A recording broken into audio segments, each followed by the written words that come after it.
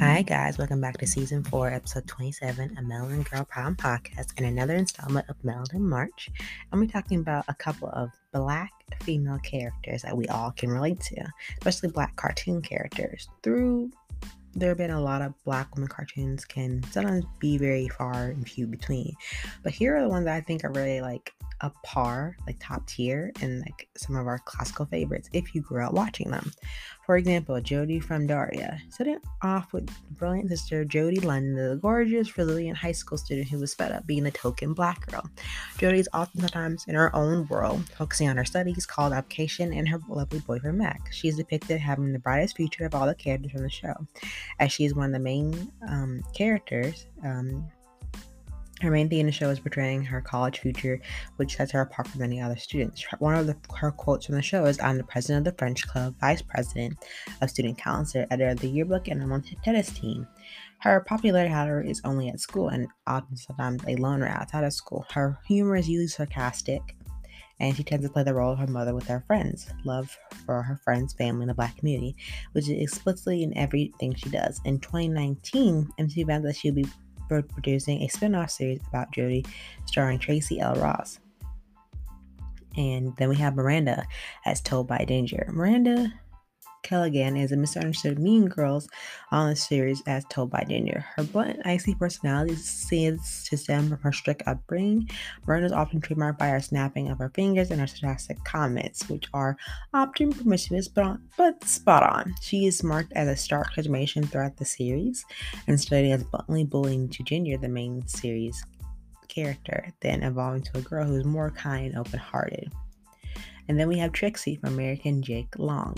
One of our often forgotten early 2000 favorites, New York City native Trixie Carter is the lovely, sassy, outgoing best friend of Jake Long, the TV show's main character. She's portrayed as a middle school tomboy who enjoys skateboarding, helping protect the magical community on the show. As an only child, she's very strong relationship with her family. Her dad's a pilot for the United States Air Force, and while her mother works for an airline, Trixie comes from a very wealthy family. Sometimes we don't often see Black characters on TV. However, her parents are often away, so her primary caretaker is her grandmother. In addition to skateboarding, Trixie is an extremely talented cheerleader and acrobatic. She aspires to be a doctor and has strong interest in biology. Her friends often refer to her as Mama Trixie, and her favorite tagline is "Ain't no thing but chicken wing." And I think why I related to Trixie most growing up, because as also raised by my grandmother, which I think that's a very strong bond right there. And I think, besides her background different from mine, we do have a strong sense of our community and, always there to lend a helping hand out to our friends. And our friends are always there to help support us in any of our dreams or endeavors along the way. And then we have the lovely Suzanne Yvonne, or Susie Carmichael, from the popular TV series Rugrats. Even as Tyler, the atonement of Black excellence and white side attempt to divine the excellence, Susie is the worst nightmare of Angelica, the villain and the antagonist of the show. As Susie always attempts to put a halt to Angelica's mean treatment of the other toddlers, this resulted in all the rivals looking up to Susie, making her another mom friend on the list of characters recognized as a pattern. Susie is optimistic, brilliant, and often makes the effort to stand up for what is right. She's a gifted singer, dancer, and fluent in 10 languages, all things that her enemy Angelica wished she could do. Her parents are also both portrayed as both extremely intelligent and talented, so it's in the genes. Susie is also the natural hair queen, as we see her wearing a wide range of different hairstyles in the Rugrats spinoff All Grown Up. And then we have Monique from Kim Possible, that was voiced by Raven-Symoné. Monique is quite literally everything you could ask for a friend. She is beautiful, intelligent, caring, super fashionable, and will always keep you in check. And as the best friend of Kim Possible, Monique is always helping her friend address this personality flaw, inspiring them to grow and become better people. She is also the assistant manager at the most popular store, the mall club Banana, further amplifying her immersive love for fashion. And my favorite quote from the show, Monique says to Kim, she says, "Kim, you are a strong, independent woman. Any brother or favorite that is not worthy of your time." And I'm like, yep, Monique, that is why you are like my favorite in the Kim Possible series. Like, she's my queen. And then we have number 5 from Kid Next Door. Kid Next Door, Abigail Lincoln, aka number 5, is the second in command after Sector 5 of Kid Next Door Supreme Leader, aka she is a girl boss, highly skilled at martial art, strategy, weapon proficiency, intelligent. Abigail, or number 5, is really not the one to be messed with. Often characterized by her intelligence, street smart, and laid-back personality, Abigail is not only honored student at her school, but the smartest on her team. Way ahead of her time, Abigail was not only a tomboy, but she did not conform to many feminist labels, actions, and even dress. At a formal event, for example, she could be seen wearing a suit and tie and has little interest in boy, even though she is pursued. With confidence, Abigail refers to herself as number 5 instead of saying 1 at this point of the show because supreme leader of the kids. Go off, sis.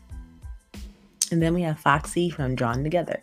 Drawn Together is the most iconic, monumental adult sitcom of its time. The character Foxy Love, proven to be the show's epical standing. She's the first openly bisexual/pansexual character on our list, and possibly the first Black animated character to be on this spectrum. It is said that she was created as a spoof version of Valerie Black from the series Josie and the Pussycat. Foxy is Vitulibus, who excels in musical talent and also solving mysteries. One of her most iconic quotes is like, "I'm like Sherlock Holmes," if he played the tambourine, and I won't say the last part. In the band, she is the lead singer. She's the lead vocalist and plays tambourine. Throughout, she shows her address racial disparities, queer identity, and women empowerment. We love a culture advocate queen. And then we have Lashana from Total Drama Island. Canberra's most competitive, Lashana was one of the finalists of one of the most resilient competitors of the satiric cartoon reality show Total Drama Island. Her loyalty and determination made her a very powerful ally or your worst enemy. She matched energy and gave love in support where it's due, making her one of the most likable characters on the show. Radiant with humor and confidence, Lashana brings light everywhere she goes, overcoming obstacles while doing it. Heather, another competitor on the show who is known for being a bully, is often the enemy of Lashana and loves to get on her nerves. But Lashana does not play by that. She said Heather straight every time. We even see her involved in an interracial relationship with a nerdy white boy. While the relationship may seem odd, we love seeing a Black girl find true love, even in the unexpected circumstances. And then we have Mikiko Milano from Mikiko to Hatchin. Anime queen Mikiko Milano is the main character in the hit Mikiko to Hatchin. Mikiko is labeled as a free will diva who aims at making the world a better place, no matter the cost. She escapes the prison fortress and adopts Hana Hika, who lives in an abusive foster home. Together they run from the law while embarking on a journey to track down the man that links them together, taking down anyone who gets in their ways. And then we have Libby Fall Fox from Jimmy Neutron. Our vegetarian genius, Queen Libby, is preteen powerhouse. She is one of the main characters on Jimmy Neutron and is related to Queen Habalashiba, making her Black royalty. Libby is talented and a heavy interest in hip-hop and R&B and funk music, and the joke is where she wins first place for Riverstop dancing at her own school contest. Fashion and electric gadgets are also two interests of hers. Along with excelling in school and being a literal genius, her character progression throughout the show became more and more prominent figure. Her love interest, Sheen, is also a nerd, and their preteen relationship is so innocent and adorable. We love her for that. Libby is often described as laid-back. Libby is Cindy's best friend and the voice of the reason in their class. Libby has a mind of her own, but for some reason, usually seems to echo Cindy's. When Cindy goes too far, though, Libby proves a much needed reality check. She also has the voice that can shatter glass and send dogs running for cover.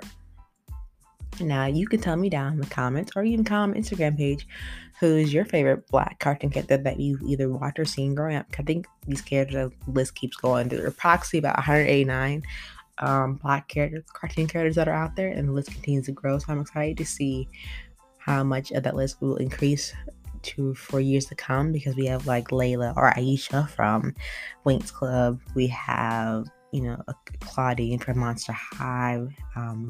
Couple characters from Rainbow High and After High and Descendants. There are a lot of Black characters that are coming fruition. I can't wait to see how much Black characters will make another impact. Especially Black cartoon characters will make a more of an impact on the generation there's now and the ones that are coming up. But thank you for tuning in to this season 4, episode 27 of my podcast. Hope to see y'all real soon. Until then, bye.